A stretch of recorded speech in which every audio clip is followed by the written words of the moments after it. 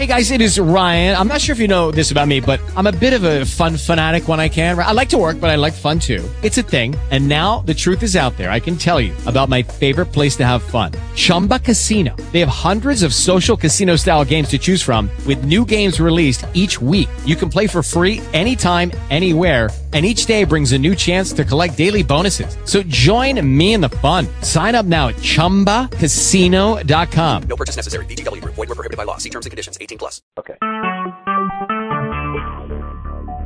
Talk show. Recorded live. Good evening, ladies and gentlemen, and welcome to T25CL Galaxy Talk Radio. I am your host, Rosalind Jordan Mills, and welcome to Rosalind's Corner.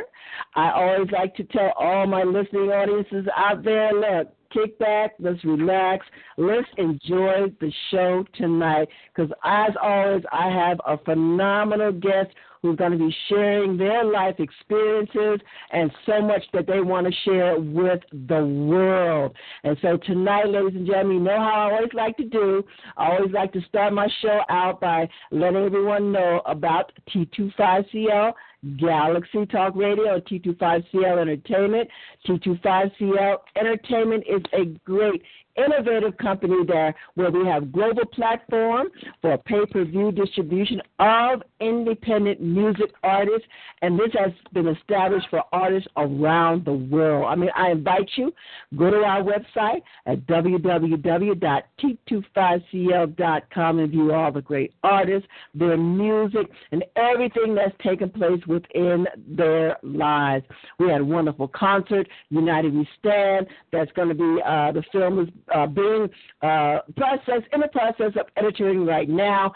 So, look, it's going to be great. I mean, it's going to be really, really phenomenal, okay? So now, all right, so what I want to do, I want to just go ahead into my show because we have a lot that my guest is going to share with the world today. So let me give you a little bit of introduction of who he is. Tonight, my guest was the establishmentarian of the New Life Cathedral Church in Jacksonville, Florida, and Brunswick, Georgia. He holds several degrees in theology and a PhD in leadership and management from the University of Phoenix. But he has so many accreditations to his name. But in turn, he also received additional training and consecration through a communion of evangelic apostolic churches and angelic communion. He is the presiding bishop of the Independent Church Fellowship of Covenant Churches. And I know he has so much that he's going to share tonight, but Bishop Terrance B. Calloway also serves as the global leader for Global United Fellowship as the bishop of the church development and revenue, where he is Grace Bishop, and hopefully that's still the case, and maybe that was a history. But he is a skillful craftsman in theology, linguistics, and hermeneutical studies. And we all know what that is. If we don't know, we're going to definitely have him share with that tonight. Okay? But ladies and gentlemen, Bishop Calloway is a seasoned church planter, and he has done such great things and continues to do great things in this world. So, ladies and gentlemen, without further ado, I want to welcome to Rosalind's Corner Bishop Terrance B. Calloway. Welcome, sir. Thank you. It is such a great honor to have you here on my show tonight, and I want to give the platform over to you, and I want you to just, feel free to share. I know we're going to have plenty of questions for you. Even for myself, I have plenty of questions for you. My listening audience will have people who are going to call in and have questions for you as well. But I always ask my guests, at a time in all our lives, and no matter what we're doing at this point in time, there has always been that starting point. So I want you to share with my listening audience tonight exactly where and how it all began for you. Okay, well, It all began for me about 28 years ago, coming straight out of college. Had opportunities to actually work in the banking area on the back end, on the corporate side of banking, to learn the ins and out of finance, economic development, and housing opportunities. And so I began to utilize every continuing education offering that the institution offered. I began to utilize that and bring them to the ministry and bring them to the church world, to Crescendum, to develop programs and initiatives that a lot of times that the church was not aware of universally. And we started a talk show called You Can Begin Again, and we were sharing with people they could begin again no matter what state of life they were in, what the economic situation was, what their criminal background was. We just began to open our doors for people to be able to talk and share. We use their testimonials as data, as statistical data, to be able to see what were the common denominators in the Christian world, what needs that we need to meet. And we began to try to staff those weaknesses in the body of Christ. And so we believe that a journey of 1,000 miles begins with one step. So that's basically how it started, just sharing and having an open dialogue, and then we began to implement.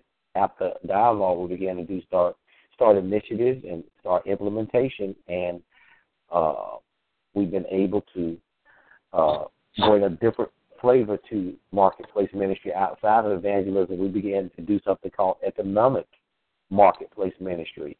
Marketplace ministry was to evangelize those in business, and then bring them over to the kingdom of God to show us how to do business. And so we added a word to that called economic marketplace ministry, where we began to show the body of Christ and its people that you can have schools, you can have after-school programs, adult day care programs, transportation, organic fresh markets, child development, second chances, those that may have had to run in with the law. So we began to institute and collaborate and partner with other agencies to get this economic marketplace ministry moving and thriving. It is not what we desired for it to be, but it is a whole lot better than what we had. And so that's kind of the beginning of how we started. Well, I had a question about marketplace ministry. I know that when we talk about marketplace ministry, I know that the purpose of marketplace ministry, is to serve the community and to partner with churches by connecting after or providing them with the need or the resources and education and counseling and the support, correct? Yes, it matriculated into that. Initially, marketplace ministry, the original foundation, which is still is in effect today, was to reach those lost souls in business and bring them to the kingdom of God, and so they can sharpen the body of Christ, as the scripture says, iron sharpens iron. And as that began to happen, pastors with global vision and members with global vision began to understand that we had to be, just like the sons of Issachar, we had to be women and men of the time.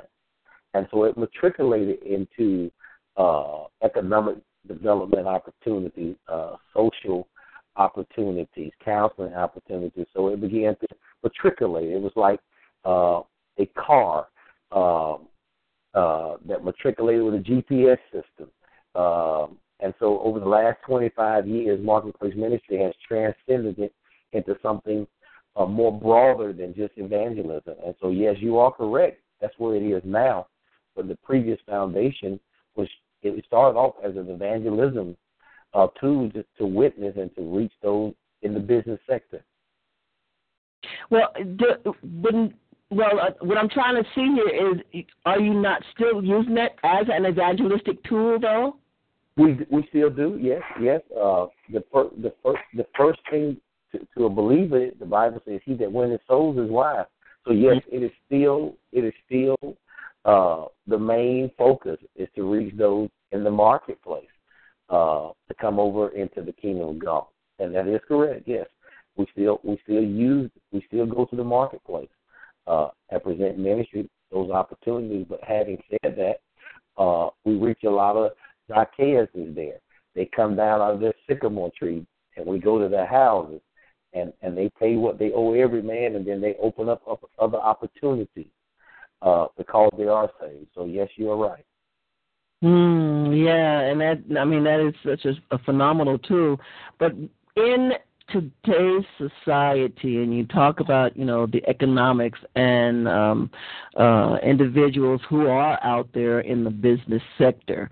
So many people out there who are very successful, but still are lost.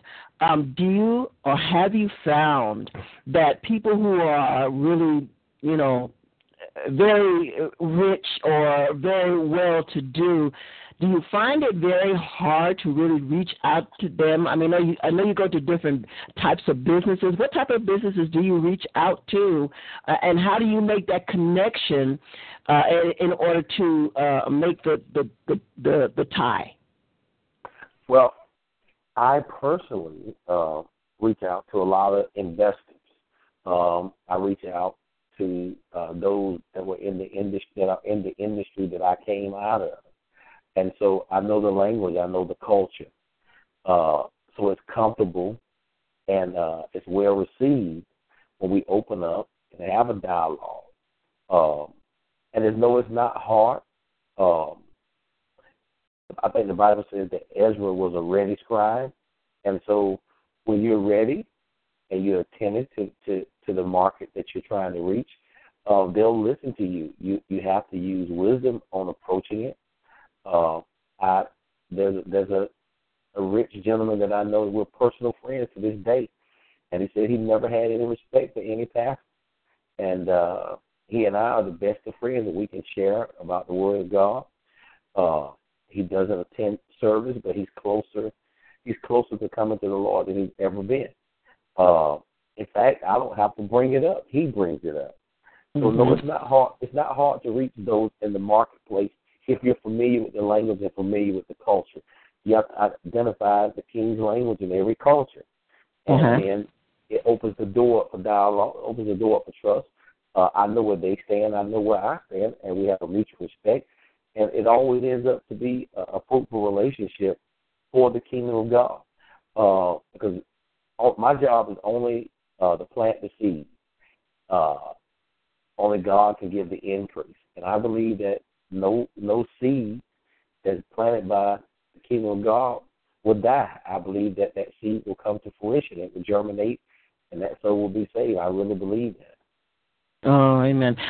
And that's what's key, because I see, because of first of all, your expertise in the field, that you are able to go into almost any business and be able to first bring up the economic, strategy that that you're trying to develop with that business, with that company, with that individual, with that CEO, or whomever that you are reaching out to, that you're able to first come to their level. And I think that's what's key there as well, that you are coming to their level, and then they already know about you and what you're wanting to share, and there's a common ground there. And I think that's what's key as well, correct? That's correct. That is correct, yes.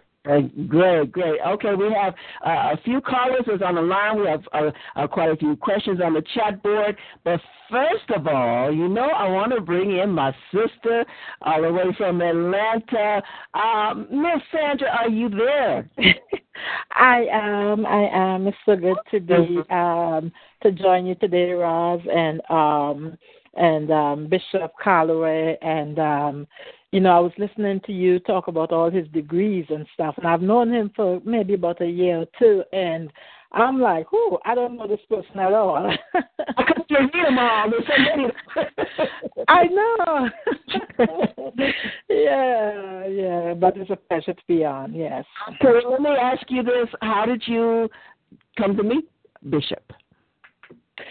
Well, actually, I call myself the network queen, and I believe I met Bishop on Facebook, and the things that he was saying, it touched my heart. It was also my heartbeat, and so we immediately,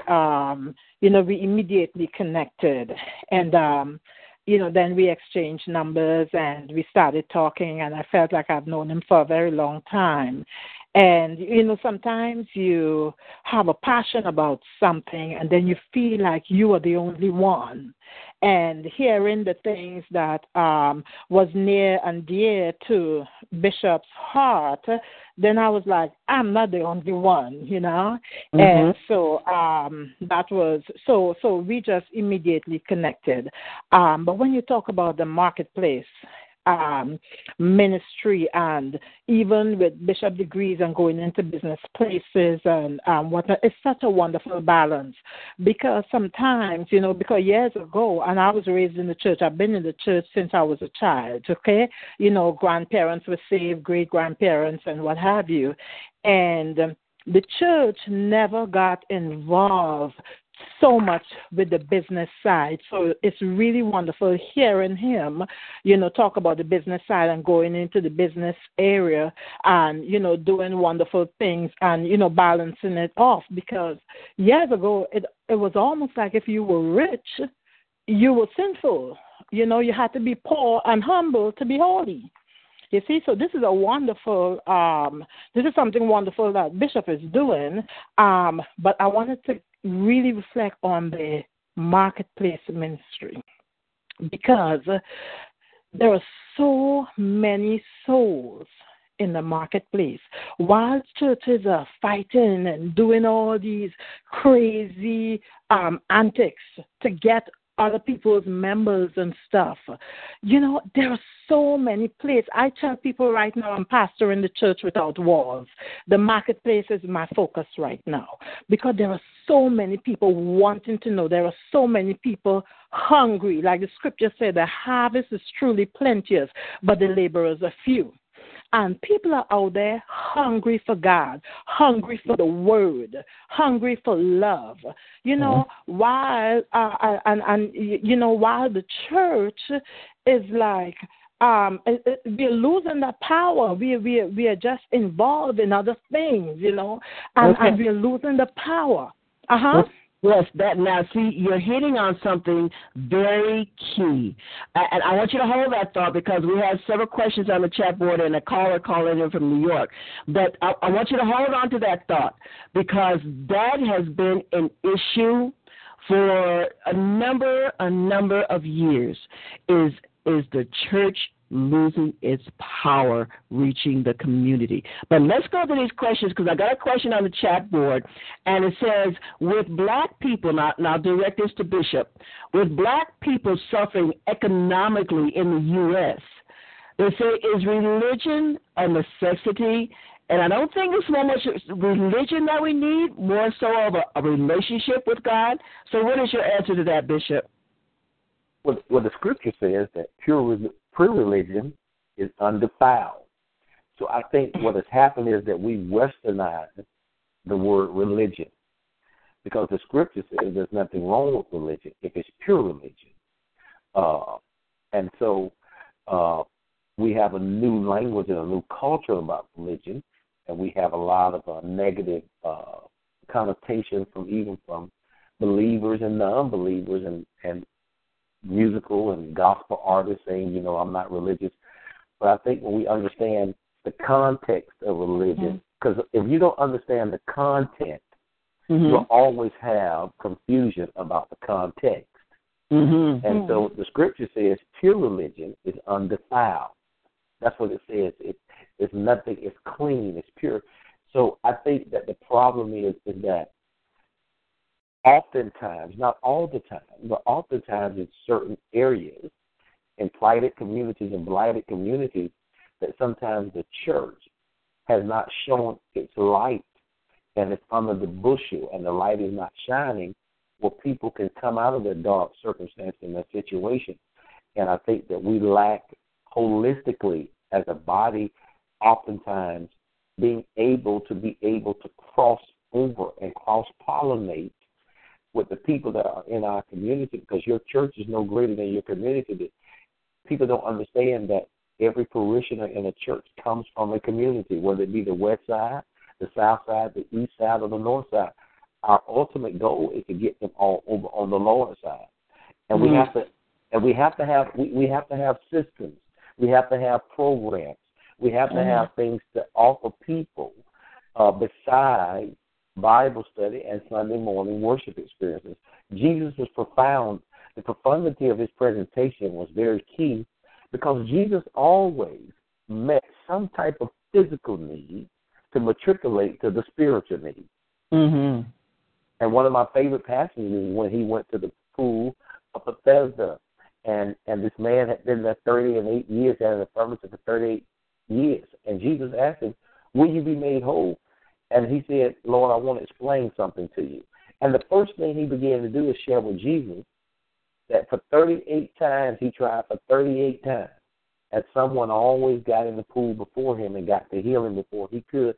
But he let Jesus know that I've been putting forth the effort. And if you notice, Jesus never rebuked him for what he said. Jesus became a psychiatrist and a psychologist and a counselor. He listened to him. And we can't meet people's need until we listen to them. Mm-hmm. Mm-hmm. Even Jesus listened. He allowed this man to go through his whole life story. And after Jesus listened to him, he told him, he said, take up your bed and walk. And the man took up his bed and he walked. And he rejoiced and he praised the Lord. And I think sometimes as a church, I think sometimes we're more institutionalized than we are relational. And we have to be very relational. Jesus was very personal. He was very relational. And his mother had that much confidence in him until she said, Jesus, we're out of wine. And he said, if you don't understand, mother, I want to tell you something, that when I do my first miracle, it starts to clock the cavalry. Yes, and she was so confident until she said, whatever he says to you, just do it. And he told him to pour water, and the next thing when they poured water, it was wine instantly. So I think we have to understand that we have to be able to meet people's sociological needs as well as their spiritual needs. That's a drawing card. We have to compel all men to come. And so I think religion is going to play a great part in the next 10 years in the Western Hemisphere. I believe that. I believe that religion is going to play a great part, pure religion. Okay. I think sometimes Christ has been misrepresented by those who say they represent him, so it makes the struggle a little hard, but we have the authority and we have the power to do so.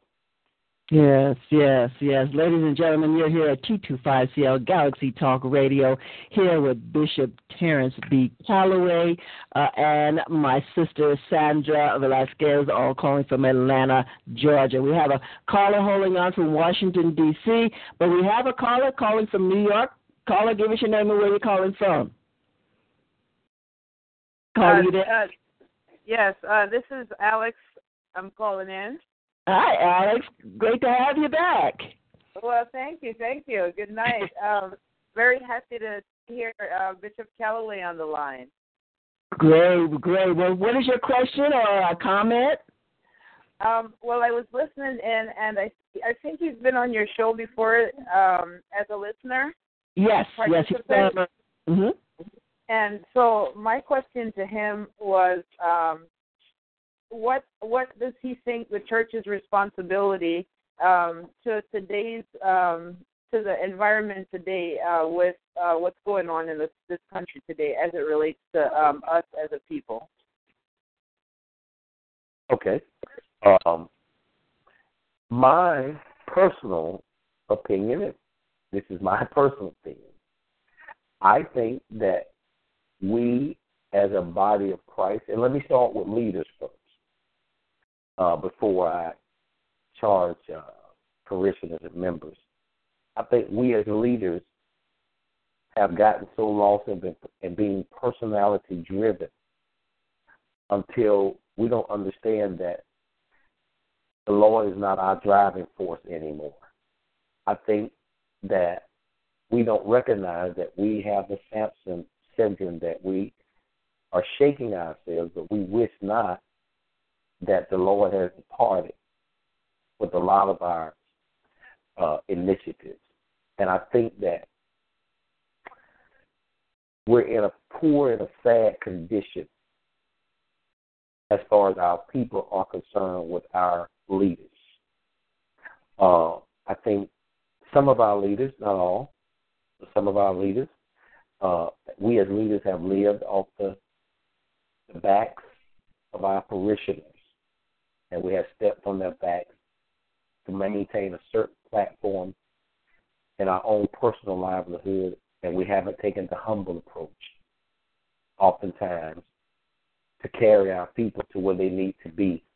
We're not visible, and when you're not visible, you're not viable. We have to be more visible in our TV shows and our radio stations.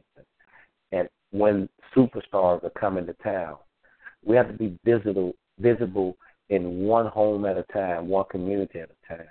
And I think that a lot of our problems, at least 60 to 70% of our problems in our local community as a people, has something to do with the lack of leadership. And we should be criticized. We should be alienated oftentimes, based upon we have not built any trust holistically as religious leaders in our own community. We're so distant from the perils and the reality of things. I will name them: criminal justice system, the gang, a lot of the black-on-black crime. We're just sitting back. We're just sitting back saying the Lord's going to work it out. But the scripture says faith without works is dead. Mm-hmm. And I think that there's going to be an insurgent, and I think there's going to be an insurgent I think there's going to be a revolt real soon with our young people. And I believe that the Lord's going to raise some young leaders up. And they may not be the traditional pulpiteers that we know. Their pulpit is going to be the streets. Their pulpit is going to be for justice, for change, not only socially but spiritually. And I think that God's going to raise up some unconventional warriors like David. And they're going to be after God's own heart. And we won't be able to institutionalize them to our standard and to our limited and minuscule and minute way of doing things. Yeah, and I wanted to really interject in here, Bishop, because Sister Sandra was saying as well is the power. Has the church today lost the power to really reach? I mean, it seems like it's so diminished. Like you said, everybody's looking for the superstar, looking for what can be done monetarily-wise instead of really reaching out to the community.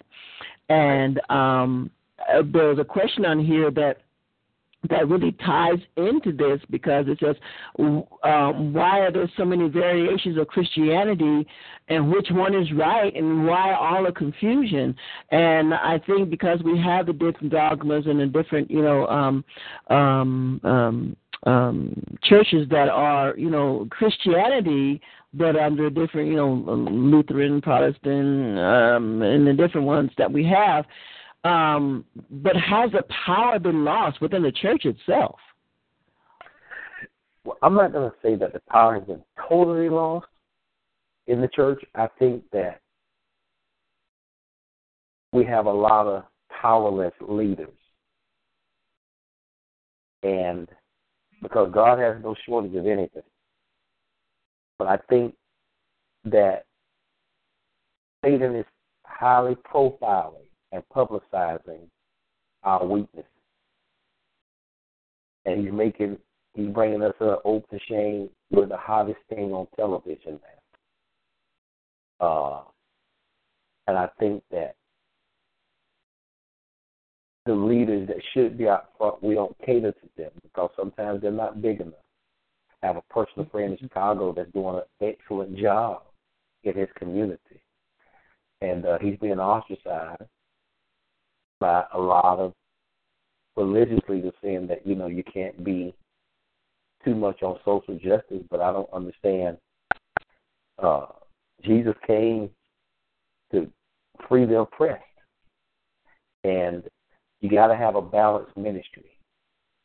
And I think that our leaders,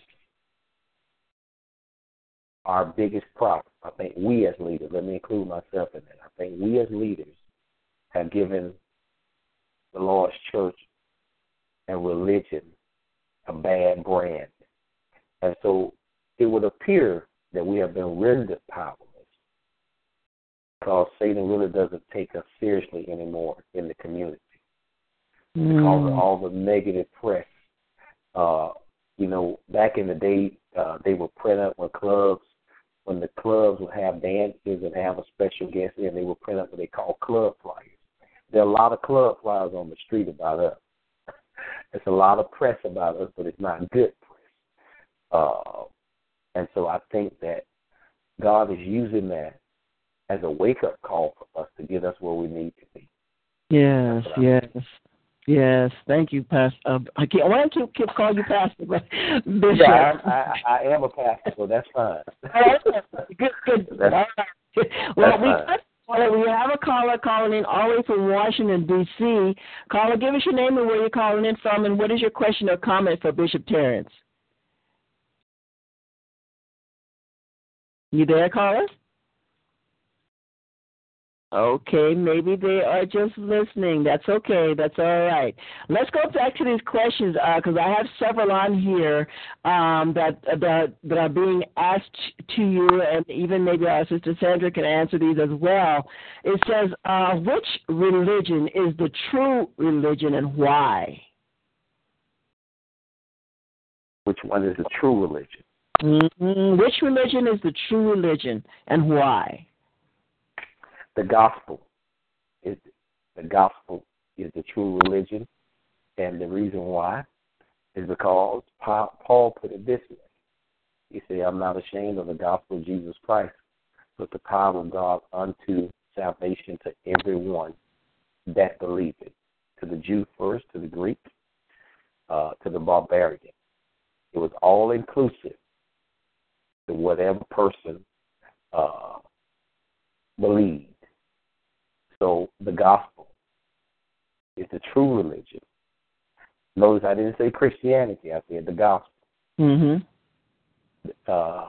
Christianity or Christians derive from the people at Antioch calling the believers Christian.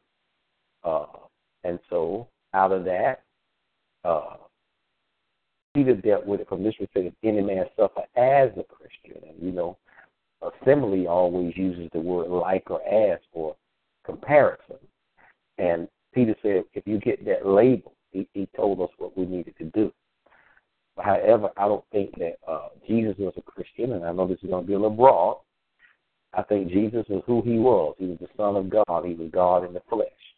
And I think as a believer, it's okay if you want to use the term Christian, but Christianity has been so divided in so many sects of religion. I think that we just should understand that the gospel is the true religion, and I believe that wholeheartedly. No other religion has changed the lives of people like the gospel. Amen. Mm-hmm. And I know this is not an apologetic theological forum at this time, but I mean the proof is in the pudding. Yes. The proof is in the pudding. And so a gentleman asked me one day, he said, why do you choose? He said, why do you consider yourself a Christian? Why do you say you're saved? I said, I choose to believe in Jesus. It's my choice. And It's a choice that every one of us makes, no matter what religion we make that choice. But the choice I made has been always good to me, and it's been good for me. It's been good for me when I didn't know it was good. And so I choose to believe in this gospel. I choose to live the lifestyle of this gospel. Yes. Amen, Bishop. Well, that I want to tie this into because when we were talking about, because Jesus was not a Christian. Right. Because Christian, to be a Christian is to be Christ-like.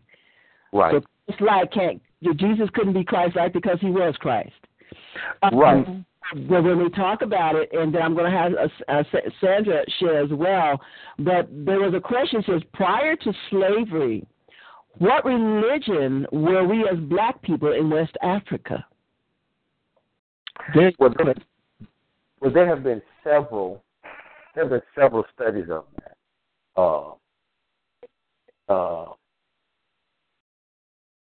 Scholars have debated that it was Islam.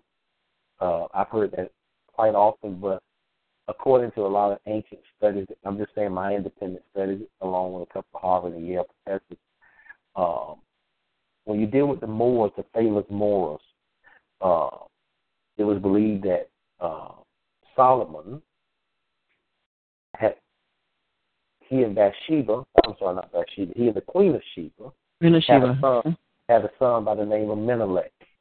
Mm-hmm. And the reason why Solomon wrote the Song of Solomon and Ecclesiastes is because he was heartbroken because when she found out she was pregnant, she went back to her kingdom because she said she wanted her child, the heir to her throne, to rule over her nation and to tell them about the God of Abraham, Isaac, and of Jacob.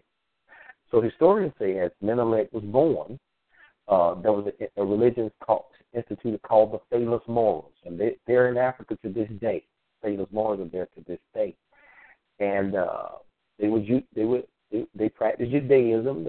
They follow Abraham, Isaac, and Jacob, and it is believed that they follow. I'm not going to say Christianity because it wasn't Christianity in those days, but they followed Judaism as they knew it, and as Christ came, they believed in it. So there are many religions that were in Africa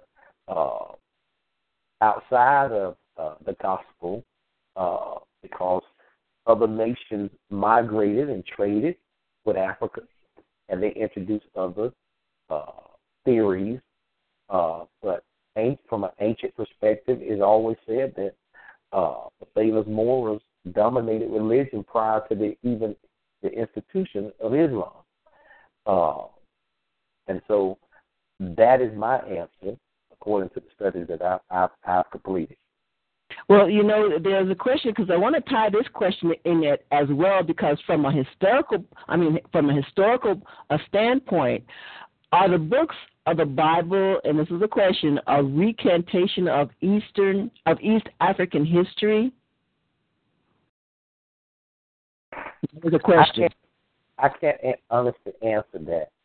Mm-hmm. I don't believe it is. That's just my personal hermeneutical answer. I don't believe it is. Yes. Okay. Well, let me see. Alex, you're still there, right? Yes, I'm still here. Okay, you're still listening. Okay, but I want to go ahead to this point with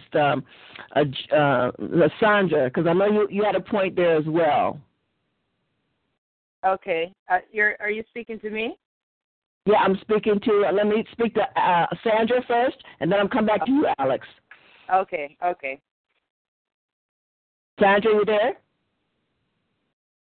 Did we lose her? Oh, my goodness. I hope she didn't get connected. All right, but go ahead, Alex. What is your comment on this?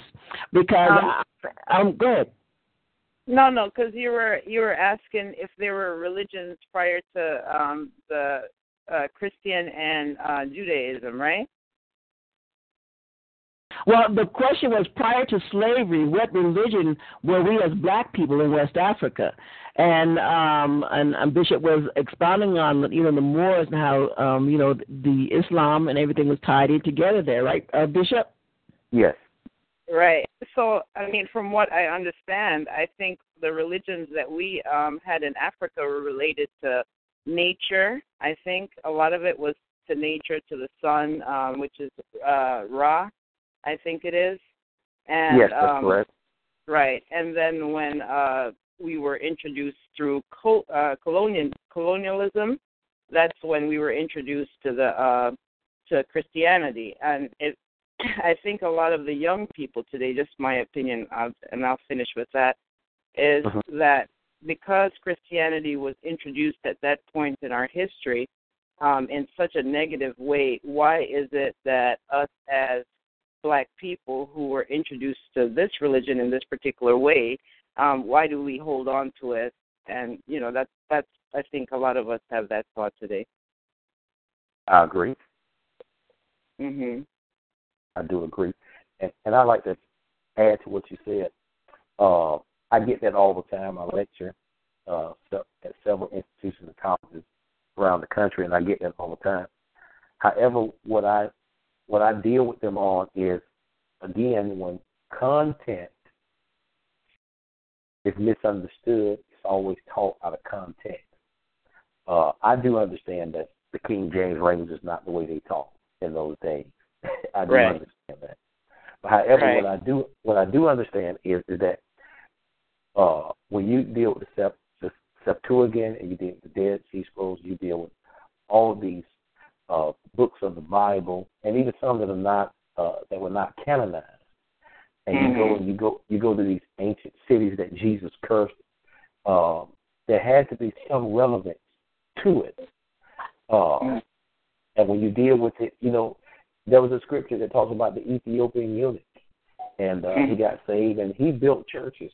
There's a lot of history that was not put in the scriptures because of the ethnicity of the people, and if we be honest, this is, and I was taught in predominantly white Ivy League schools, but from a historical perspective, everybody in the scripture basically was the same color. What made a nationality was actually the tongue, the native tongue that they spoke in. They never had a skin issue. It was always, even when you go back to Moses' wife Zipporah, that when Aaron and his sister Miriam spoke out against her, it had nothing to do with the color of her skin. It had something to do with that they had been. You got to understand, she was the Ethiopian. When you deal with Egypt, you deal with Egyptians. You understand the historicity of it. That's how they were oppressed at one time, even by the Ethiopians.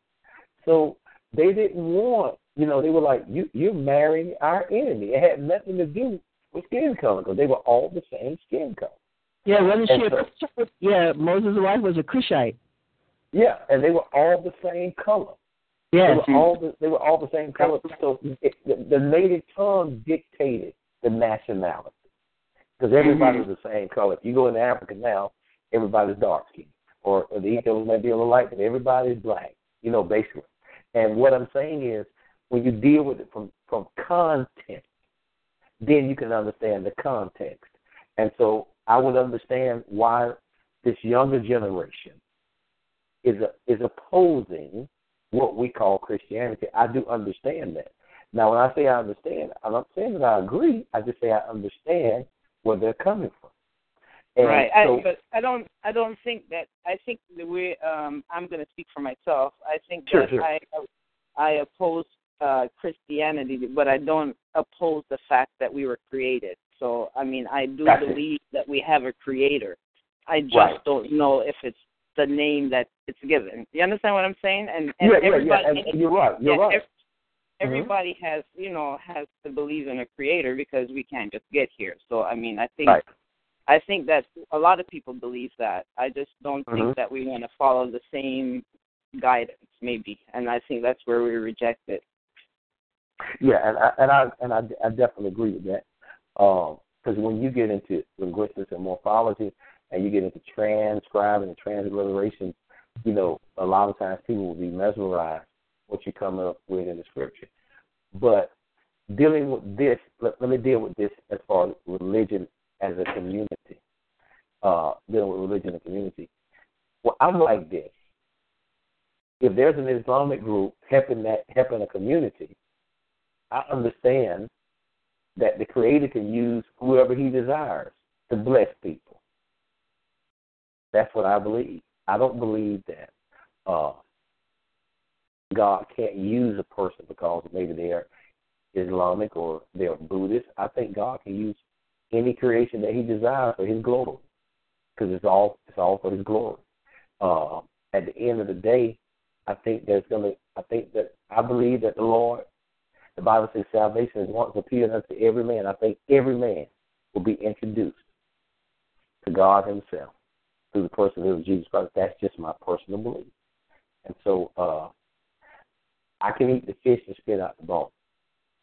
A lot of people can't do that. I can join along with my Islamic brothers and walk along with them in the streets for the sake of the cause. And I think that we have to come out of our box and stop being so territorial.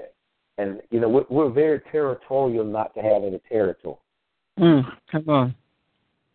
And so the Bible says Isaac and Ishmael came together and they buried their father Abraham. And they left in peace. And we have to understand how to do that if we're going to be effective from a religious perspective in our community. Thank you so much. All right. Thank you, sir. I appreciate that. No problem. Yeah, we have some very interesting questions here that I want to pose to you. Is Sandra there? I hope we didn't lose her. Okay, that's all right. The question was, do you believe in your heart of hearts that the Bible is factually accurate from Genesis to Revelations?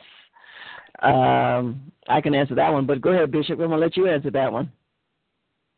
I don't believe that. Let me say this. Everything in the Bible, I believe, is true, but everything in the Bible is not truth. Truth. Mm-hmm. And let me tell you why I say that. When you deal with, I think it's in Hebrews when it says that we were made a little lower than the angels. That word angel is in italics. So that means that word was changed. The original word was Elohim. We were made a little lower than God Himself because the angels watch over us. They work for us.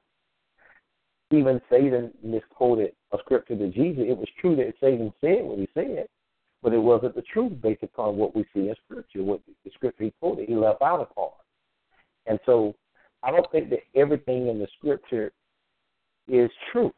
I think everything in there is true, but it's not true. And I believe that there are some things that have been not transcribed right. I think some things were added because man, put it together in book form. And so where there are people, there will always be errors, there will be problems. But I think that holistically, I think that it's enough foundation in there for me to continue the walk I've had with them all. And I think that it hasn't been the best one, but it hasn't been the worst one. I always say I'm not God's best son, but I'm not His worst one either. Mm-hmm. And so, and I believe this, that whatever there may be something that we may be misled on, that God has a way of straightening it out, and He won't hold it to our charge. That's what I believe. Yes, and that's key too, because the question was asked was how many books are in the Bible and how many are missing and why. I know that even with the Bible itself, there were some additions put on chapters. There was a whole chapter put in one of the books in the New Testament. There were a few changes that was done in the New Testament because during the time from the King James, the original King James, to the New King James, the NIV, the American Standard. You have all the variations of the Bible, and of course, there's going to be a lot of things missing.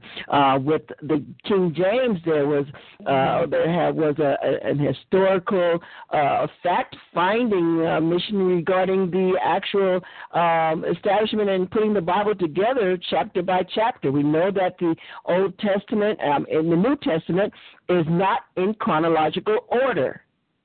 Right. Yes. Mm-hmm.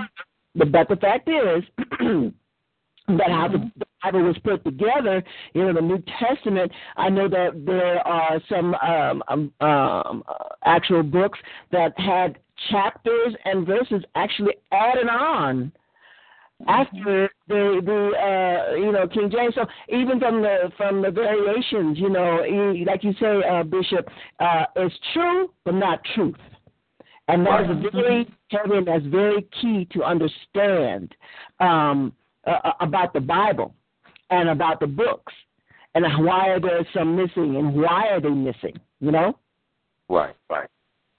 Exactly. And Roz, Sandra, the scripture said, to search the scriptures, for in it you think you find truth. There is truth in the Word of God.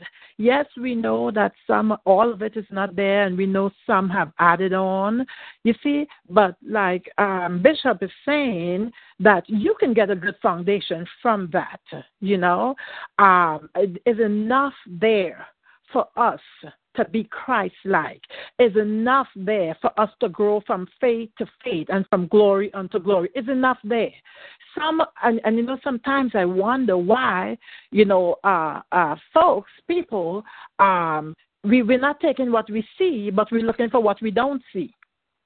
You see, try and take what you have there and prove it and work it in your life. The Bible says you work out your own salvation with fear and trembling. You work it out, you'll find out there's truth in there. And sometimes even, stretching it a little bit, sometimes I look today, seem like we have so much knowledge, but less power. You see, so much knowledge, but less power. I have never seen prayer lines like I have seen today. And people are getting on prayer lines, praying on prayer lines, but when they get off the prayer lines, they don't have a prayer life. You see, when you don't have the prayer life, you're going to be lacking in the power. So what I try to do, I try to take the word off the pages of the Bible, and I try to hide it in my heart. And like David said, the word is a lamp unto my feet and a light unto my path. Take what you have and work it in your life, and the excitement will come in because you would find out that God is real and the word of God is true. You see? And sometimes I have known in the past I'm studying and I'm looking and saying, okay, this don't add up here. You see? And because of the Holy Spirit, the Bible says the Holy Spirit is our teacher. And because of the Holy Spirit, he comes and he gives the revelation of what it really is. I remember, and so you take what he gives you. I remember sitting in the church one day, and the pastor, who is an anointed man of God, I've seen him pray for people, legs stretch out and different things, before my very eyes. Awesome man of God. And while he was preaching, he said, some folks say it was a whale that swallowed Jonah, but the Bible didn't say a whale, it said a great fish. So I flipped in my Bible and I showed the lady next to me. I said, what did that say? It said a whale. She was like, oh my God. I said, he's a good preacher. It just means that you have to study your word yourself. So what I'm saying is, the Holy Spirit will come in and give us revelation of the Word of God. And when He comes in and He enlightens us and He gives us revelation, take that word. Why would you go? And of course, we have, Bible scholars and people want to, go and look for the books of the Bible that are not in there and whatnot. And then they say, Dix was prejudice and what have you. With the Holy Spirit, when you search the scriptures with sincerity and truth, and the Holy Spirit as our teacher comes in to teach us, we will get truth and we will have something that we can stand on and we can walk in that power. So when we go out in the marketplace and we meet these hungry people, we would not come up short. And when we offer them Christ, it will be very, very hard for them to reject the Christ that we offer them. Okay, now. So again, I am totally excited about what's happening here tonight because this needs to be heard. Okay, but we have a question here because we're differentiating true and truth. And one question on the chat board says true but not truth. Now do you see why the young people are so confused and the Christian church is declining? Will you please expound so this individual will understand the difference of what we're trying to expound in when we talk about it's true but not truth? Yes. Perception is always greater than reality. And so when your perception, when you perceive something to be a certain way, it becomes reality to you, even though it may not even exist. And so people perceive things different ways.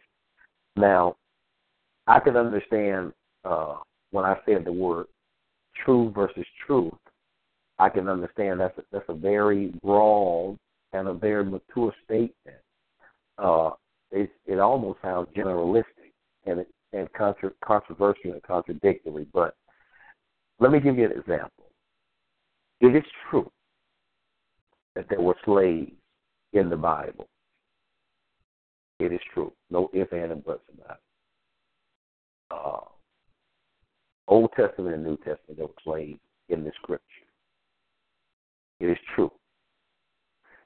But it is not true that it was justifiable for the slavery that happened in America. And I want everyone to kind of listen to me what I'm saying, what I'm making here.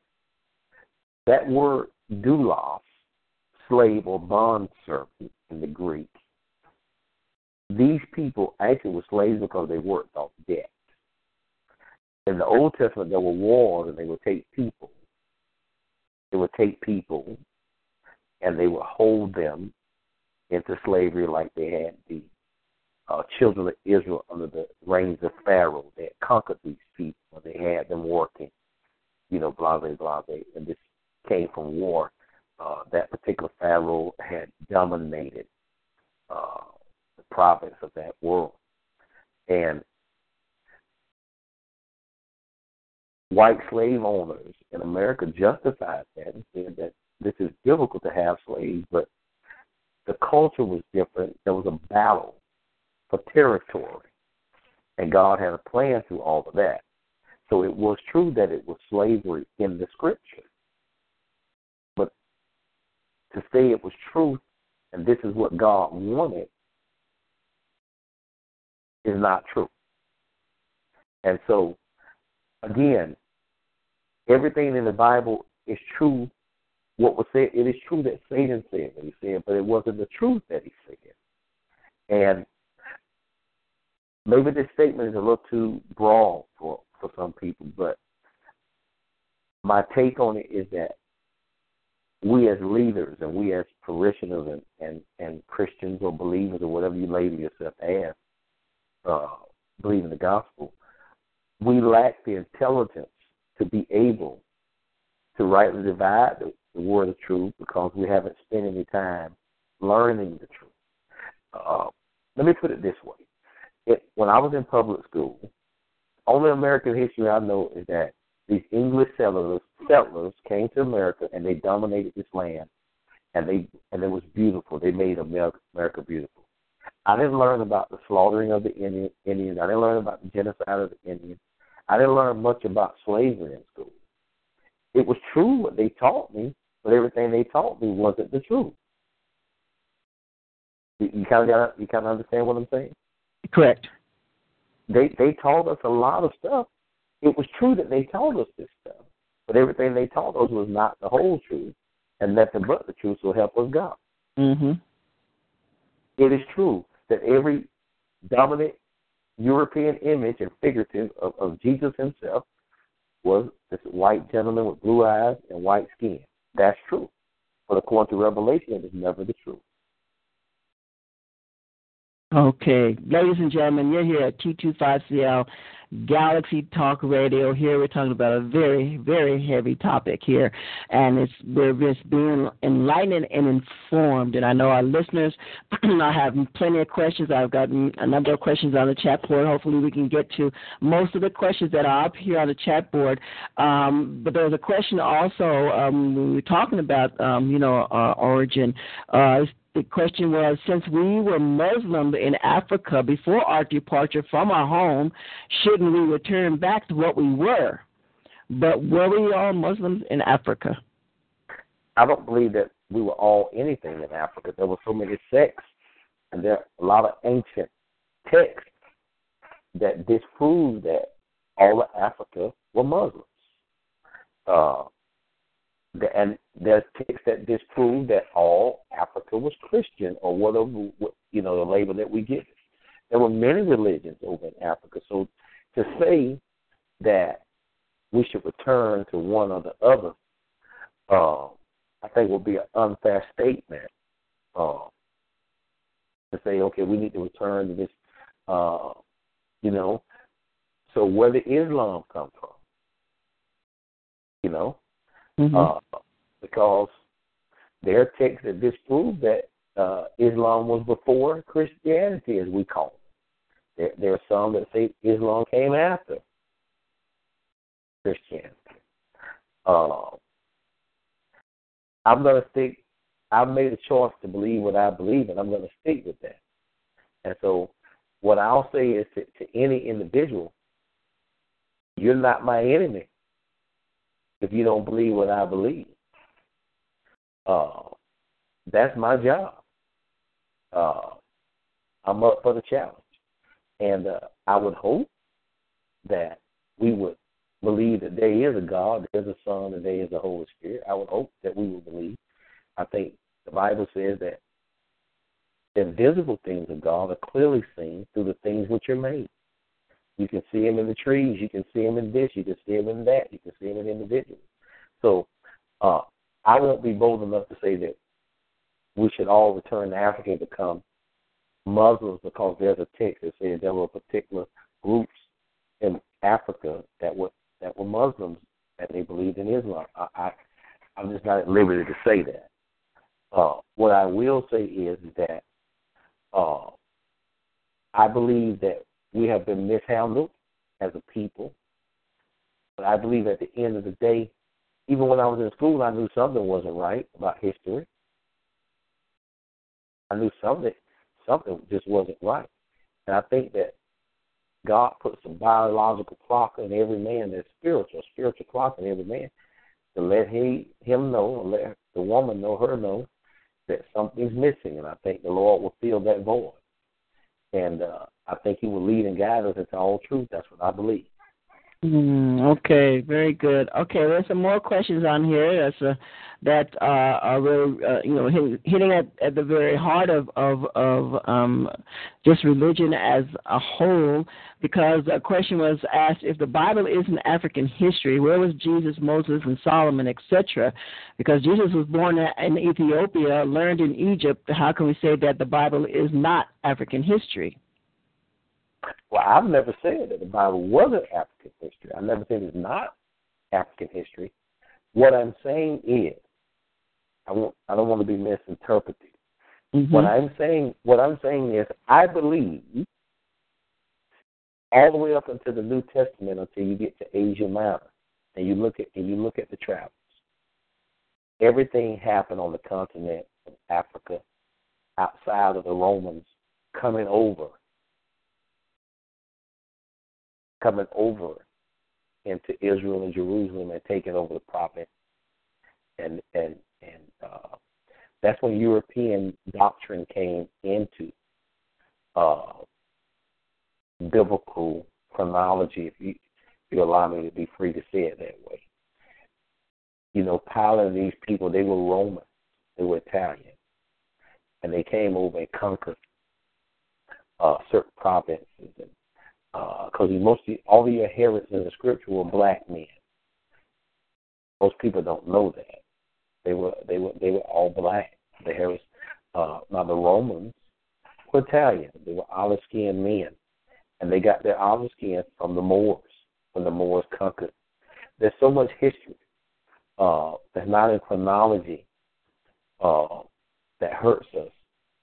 But I believe, and I'll say this again, I'll repeat myself again, that almost 90 to 100% people in the Scripture were the same skin complexion.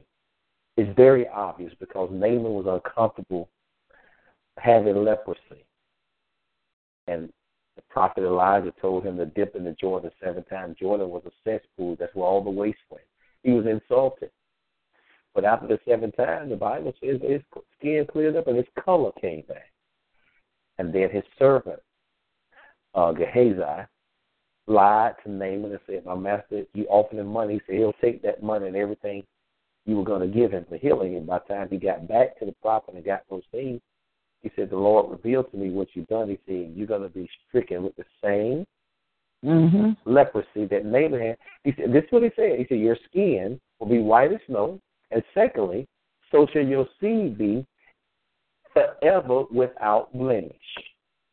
Now, I got a question. If Naaman or Gehazi was already white, how could they turn whitish? That's a good question.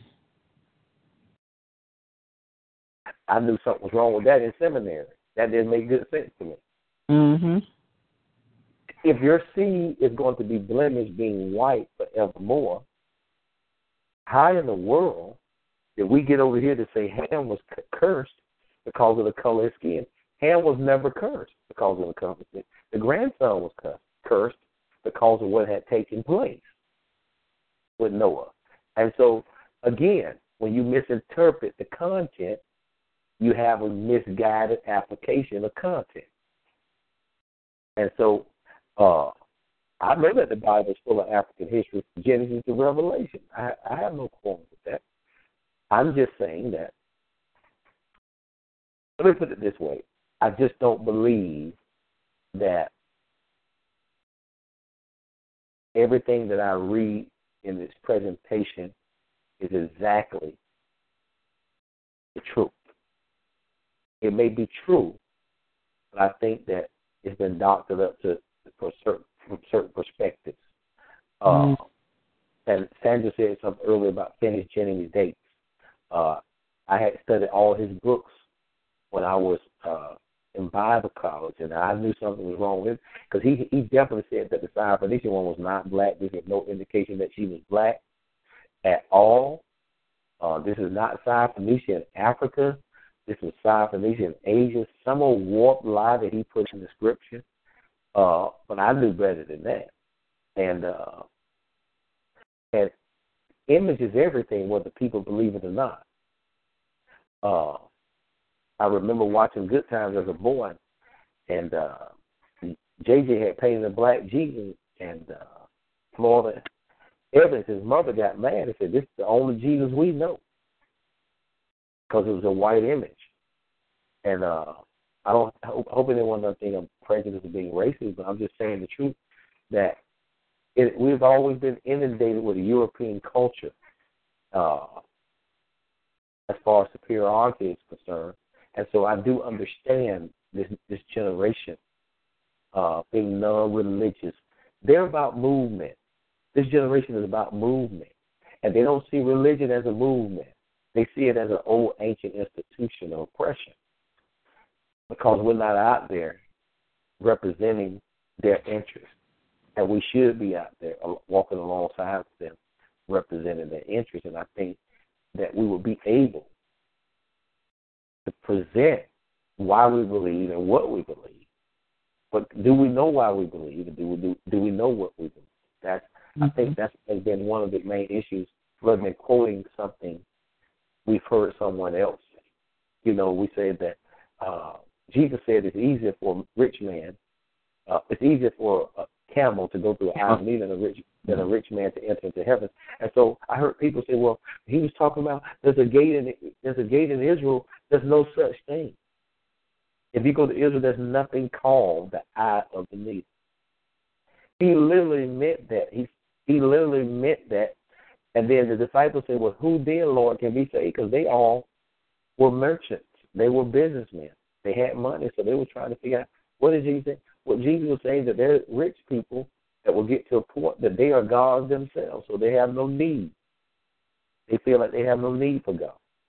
And so, again, content versus context. All right, very good. Ladies and gentlemen, you're here at T25CL Galaxy Talk Radio here at Rosalind's Corner. I know we have a number of questions on there. I'm trying to get to most of these questions. I can't get them all answered. Do we have a caller from D.C.? Are you there, caller? I think they're just listening in right now, but that's fine. That's very good. That's fine. But I want to tie a couple of these questions into, because I think you're tapping into that when we talk about Jesus and his origin. One of the questions was, how come black Christians get so upset when you tell them Jesus is black? Why do they want him to be white? And I think it's tapped into that out already, Yeah. And then it said, should we as black people, as white people, have their false religious creation and we unify and follow the Creator? But that, again, you tapped into that as well. Then they asked, God is real, the holy prophets are real, religion is a man's misguided interpretation of fact. Is that true or false? Can you repeat that for me? I didn't get all of it. Can you repeat that for me? Yeah, they said God, the question was, God is real, the holy prophets are real. Religion is a man's misguided interpretation of fact. Is that true or false? I say that's false. Because, again, the Word of God says that pure religion is undefiled. Mm-hmm. Brushing your teeth every morning is a form of religion. If you're diabetic and you take insulin daily, that's a religion. It's a practice. But an undefiled practice, according to the Scripture, which is pure religion, is undefiled. And so I think that we can take a misguided truth and make it into a religion, and everybody that follows it is misguided because the person's perception has misguided everyone else's perception because they're looking to this person as the guide. So I think holistically there's nothing wrong with religion. Again, I'm going to say that again. I think that God is right. I think the Holy Prophets are right. And I think Jesus is right. Because the Bible says, he that hath the Son hath the Father. He hath the Father, hath the Son. And Jesus said, no man can come unto the Father unless I draw him. No man can come unto the Son unless the Father draw him. And unto the Father unless they come to the Son. So I think that we look, and I'm looking at it from a scholarly perspective, not just a generality of what today's world has defined religion as. I'm going back to its original meaning, because abuse is abnormal use of something. And so when you abuse a word, you'll get abnormal use of the word. So that's why I'm sticking with content and context. Mm-hmm. So I think that we do have some misguided religious practices, yes. But holistically, I think that to follow the Scripture is right. That's just my personal opinion. I'm not trying to impose that on anyone else, but I think if I'm going to follow the gospel, then I believe what the gospel says. Right. Okay. And then there was another question that an individual said. This individual said that I know people who study the Bible, study the Quran, do research externally from the books, but are non-religious but believe in the Creator. Is that okay? There's nothing wrong with studying other religions. It's called apologetics. St. Peter used that word defending the gospel. Apologia in the Greek means to defend. And you can't defend something that you believe in unless you know what somebody else believes in. Mm-hmm. And the Bible says Daniel had an excellent spirit, and the Bible says Daniel learned by books. He knew all the Chaldean books. He knew all the Babylonian beliefs. He knew all of it. But yet, when it came down to it, when they formed treason against Daniel by him praying, he still prayed, didn't he? Mm-hmm. He still prayed. Mm-hmm. So I've studied many religions. I'm intrigued with a lot of religions. But wow, I think that you can learn something from every religion, but I still believe in the true and the living God. That's what differentiates him from any other God. He's the true. What messed everybody up in the Old Testament, what messed Abraham up, because Abram was his original name. His dad built God, made God out of wood. And what messed him up is that how God got the name the true and the living God is because he was the only God that spoke, that could be heard audibly. And so I believe in the true and the living God, and I believe that. It's okay to study. I believe it's okay to study other religions. Paul, if you know anything about Paul's resume, he knew all the religions of the world. I think he and Apollos, they went into an oratorical battle one time, and then Paul realized that, hey, man, I'm getting off course. I'm not coming with the excellency of speech, but I need to come with demonstration in the power. The difference between being an orator and being a preacher is that you're supposed to have power. Yes, exactly. Okay, well, you know what? Before I wrap, let's see, the Washington, D.C. came back. Let me see if they are still on. You there, caller from D.C.? Hi. Hello? Hi. Yes. I want to go back a couple of steps and speak about, you all were talking about the church and... Okay, well, let's get your name and where you're calling in from. Oh, I'm sorry. My name is Sebastian. I'm calling from Chicago. Oh, you're calling from Chicago. All right, yeah. Very good. All right, and what was your question or comment for Bishop? My comment was speaking about in today's world that we got to start educating people when it's coming to the church, being not doing stuff that we are the church. And in order, just like, for instance, if someone want to change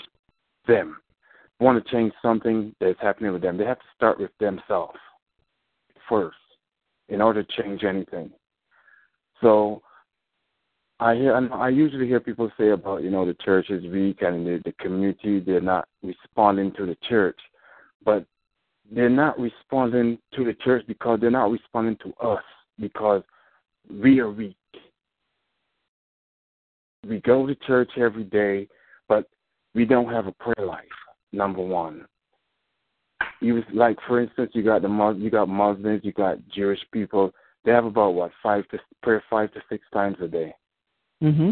How many times we as Christians pray? Sometimes we say one or two things, maybe one or two things in whatever type of tongue we say it in or whatever, and we think that's praying. But don't get up and really get out there and do, Mm-hmm. Well, you know what the Bible says? We all seek our own salvation with fear and trembling. It's very true what you're saying. I think we've lost that time of prayer and that communing with God, the Creator. Whomever, how you believe, we believe in the Creator, and it's very true. I think and that was Sandra was sharing that as well. That we've become weak and we need to really get to that point. We should be at that point. If it depends on our level of our walk in God. Are we new believers? We just giving our life over, or have we been calling ourselves serving God for 30, 40 years? What is our true prayer life, and what are we doing with that? And that's very true what you're saying. We have to continue in that path. Are you a young man? Are you a Christian? You go to church? Oh, yeah, I go to church, yeah. Mm-hmm. I'm totally committed to God, you know. Yeah. Like, you know, you have a house. You have a building that we will call a house. In order for that to become a home, somebody has to take presence in that house to make that a home. I look at the church the same way. The church is a building. We are a representation of God in that building that make that the church. So if we don't get out there and impact the community, the church will never have a presence in the community. Mm-hmm. And you know what's key right there? Let me interject right here, because the buildings and those four walls, that building is not the church. It's the people. We are the church. So when you talk about taking to the community, you're taking the church, the people, to the community. Exactly. Exactly. Mm-hmm. Now, just like how you preach about well, some people do it, but some don't. You preach about tithing. You need to preach the same thing to impact people's lives, so that they won't go here in the community and thinking that, or people in the community thinking that the church is just the building and you don't have any impact. Mm-hmm. You know. Exactly. Do you want to share on that, Bishop Terrance, with this young gentleman? Sure. Yeah, I think some of the things he said we had discussed earlier. Mm-hmm. But in addition to what he said, I agree with everything that he said. However, I just want us to understand something, that the Scripture says that the Lord is going to present unto himself. He's not looking for a church, but he's going to present unto himself a glorious church without spot or wrinkle or any such blemish. Mm-hmm. Now, that's a Palestinic covenant. That's what we call a Hebrew idiom that's in there. There's a secret sign in that, talking about a bride, that she's going to be without spot or blemish or any such wrinkle. However, it's key that we understand that the Lord, yet there is a Lord, and he's going to do what he said he's going to do. He's going to do it with or without us. Where we are now is, there's a song that says, Lord, whatever you're doing in this season, don't do it without me. And that's up to the Lord. That's left up to us. And so there's going to come a day, I believe there's going to be a great gathering, a great harvest. I'm not talking about going to heaven. I'm talking about in this land, in this earth.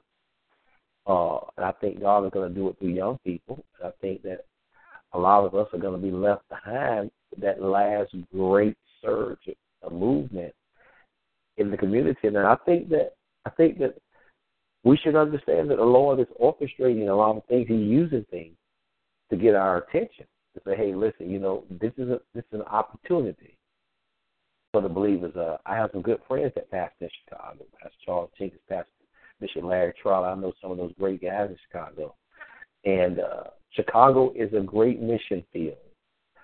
You can just look at the news and see what's going on there. And I agree with the young man about praying and stuff. But one of the things that needs to do, we need to be praying. And we need to be praying while we're in warfare. We need to be praying while we're in the community. I know that other religions come together and pray at certain times, but we can pray anywhere. We can pray in our car, and I think he said it profoundly, that we don't have no authority. And I think sometimes we use the word power loosely. We need to let people know that it may not be Christians what we mean by power. We mean by authority. We don't mean speaking in songs, shouting, and dancing. We mean having authority and influence with people, and being able to help them, and being able to pray for them and show our support and open those doors of opportunity, because we have a lot to offer as believers. I think when you're a believer, you have a lot to offer. The Lord has changed your life. It should show. It should be evident. And you shouldn't be so religious-minded until you miss the mission. And I think sometimes we've allowed us being in church and growing up in church, I'm not uncomfortable standing with a man that's drinking a beer. I'm not uncomfortable with a young man smoking a joint while he's talking to me, because I don't smoke it, so I don't have a problem with him smoking. My job is to reach it, and I think that's where we've lost our presence and we've lost our relationship holistically, and we don't have to give up who we are to win people, but however, we have to be in a position that we can accept everybody, no matter what their geographical location is or what their level is. We have to understand that the church is a spiritual institution for recovering sinners, that we have to let them know we're still in recovery. We don't always do everything perfect. We don't always do everything right. And we got to present them to them that Jesus and the Holy Spirit and the Lord will lead and guide them and will help them through all of this that they're going through. And he's going to help them through us. God is never going to bless a person without the hand of a man. A lady told me one time that she got a miracle, that she got a check in the mail for $6,000. I'll never forget. And she said, God did it without any man doing it. I said, well, let me ask you a question. Was it a check? She said, yes. I said, do you know someone had to print that check? I said, well, there's a signature on it. She said, yes. I said, did you sign the check and take it to the bank? She said, yes, I did. I said, did you cash the check to the bank? She said, yes. I said, well, there were men included in every step of your miracle. And he said, I never looked at it like that before. In other words, God wants to use us. He wants to use us to perform miracles for people. Sometimes telling people it's going to be all right and giving them hope is a miracle for them. And I think that's what we lost it. I think that God is going to allow the church to rekindle that, but I think he's going to use a whole new crew. That's what I believe. I think there'll be some, as we call it, the remnant. I think there'll be a remnant. But I think God is going to raise up a new generation of people, and he's raising them up to do some positive things. Very good. All right. Well, thank you so much, Bishop. You know, I wanted to end with this last question because I think it kind of that's why we talk about our foods and what we eat. People of Islam, they don't eat pork. And it says, if God was perfect, how did he make an imperfect creation?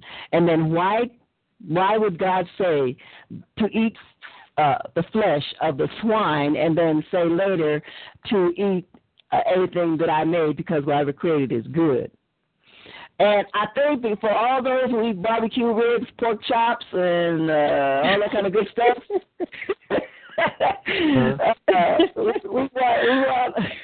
we want you to just hone in now, because like you said, God says everything that he's created is good. So give us your analogy, because I know that was in the Old Testament. Okay. Well, let me say something on that. I don't think that, again, content versus context. When the Lord did say everything he made was good and very good, he did say that. Now, if there is a God, and he's wise in all his problems, omniscient, omnipresent, omnipotent. Omniscient means he knows all things. There's nothing that happens, and that can happen, or anything that a person can do that will surprise God. Nothing. If he knows our thoughts before we think them, there's nothing you can do to surprise God. And so God already knew what man would do, even in the Old Testament. Now,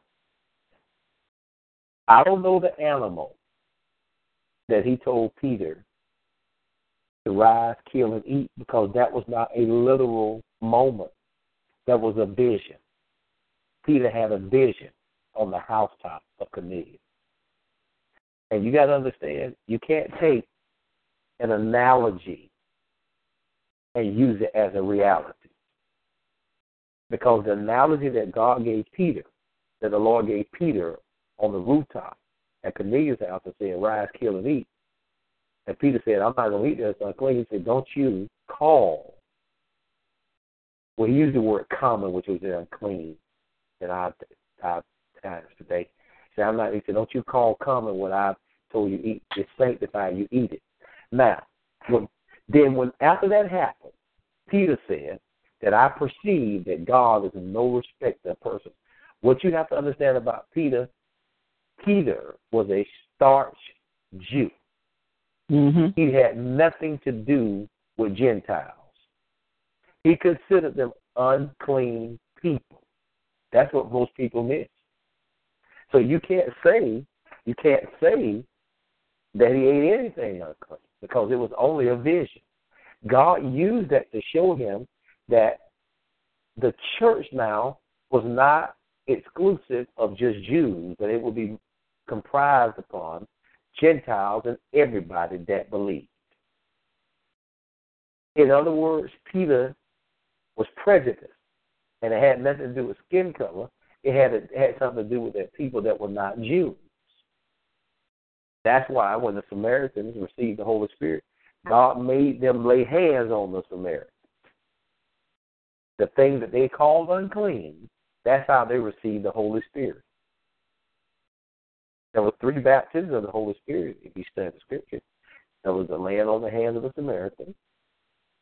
The Jews, they received the Holy Spirit after they were baptized, according to the Scripture, because they had to be baptized in the name of the man that they denounced as their Messiah. And then Gentiles received it through faith. It's right there in that same area. And so when God is perfect, because that was a vision that he gave Peter as an analogy to show him that he was of no respecter person. In other words, what he was saying, Peter, you got hang-ups, but I don't. I was hung up for your hang-ups. So you need to let that go. Because this is not a social club. This is not for the elite. So salvation is for all that believe. So that wasn't a little act that took place. It's right there in the book of Acts. You'll see that God gave Peter a vision. He did that for a reason. So God's resume still stands that he's truthful, he's not schizophrenic, he's not bipolar. He's the true and he's the living God.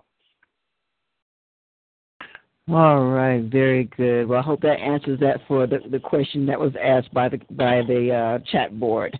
All right, well, ladies and gentlemen, we've been here at T25CL Galaxy Talk Radio. I know it's got late. Sandra, are you still there? Do you have any last comment or question for tonight's show before we close out? Yes, I'm still here. And it's, I truly, truly enjoyed tonight. And even as I heard the questions and I listened to Bishop expound on, the word and truth. And, the scripture that just comes to mind is to just study to show yourself approved. We have to study his word, and because so many things were passed down to us. I was sitting here saying part 1, we need part 2, because even from the Catholic Church, things were passed down to us that the Christian church, we conform to, and we do it as a tradition, but it's not even scripture. So we really, truly, Bishop just encouraged me to go back again and to look over the scriptures again. And I'm truly grateful, and I thank you for tonight, Rosin. Awesome program. You are so welcome, and I want to thank Bishop Terrance for joining us tonight. I really appreciate everything that you've shared with our listening audience tonight. Of course, the show has been recorded. You can go back and listen to the show within the next couple of hours. And you know what? I know people will really, really enjoy what's been shared tonight. All the questions and comments, and our young man calling there from I thought it was from D.C., but he says from Chicago. I guess your phone is from D.C. But we just want to thank you for calling in as well. We want to thank Alex for calling in as well. And we just want to let our listeners know you can go to www.t25cl.com, log on to our website, listen to all the great shows that we have. On Monday night, we have Lorenzo Elvis Murphy with Compton Politics. Of course, we have Barbara McGee with Straight Talk from the Hired Brush. And you know what? We just have great shows. And, of course, Bishop, if you don't mind, we would love to do a part 2 and maybe bring on some more individuals and just make it a panel. Okay, that would be great. Very good, very good. Thank you so much, Juan. Thank you, Bishop, for joining us as well. My sister Sandra, and we just want to say good night to everyone and be blessed. Okay, so good night. Amen. Have a good night. God bless. Good night. Thank you. You're welcome. Hello, it is Ryan, and I was on a flight the other day playing one of my favorite social spin slot games on ChumbaCasino.com. I looked over at the person sitting next to me, and you know what they were doing? They were also playing Chumba Casino. Coincidence? I think not. Everybody's loving having fun with it. Chumba Casino is home to hundreds of casino-style games that you can play for free anytime, anywhere, even at 30,000 feet. So sign up now at ChumbaCasino.com to claim your free welcome bonus. That's ChumbaCasino.com and live the Chumba life. No purchase necessary. VGW. Void where prohibited by law. See terms and conditions. 18+.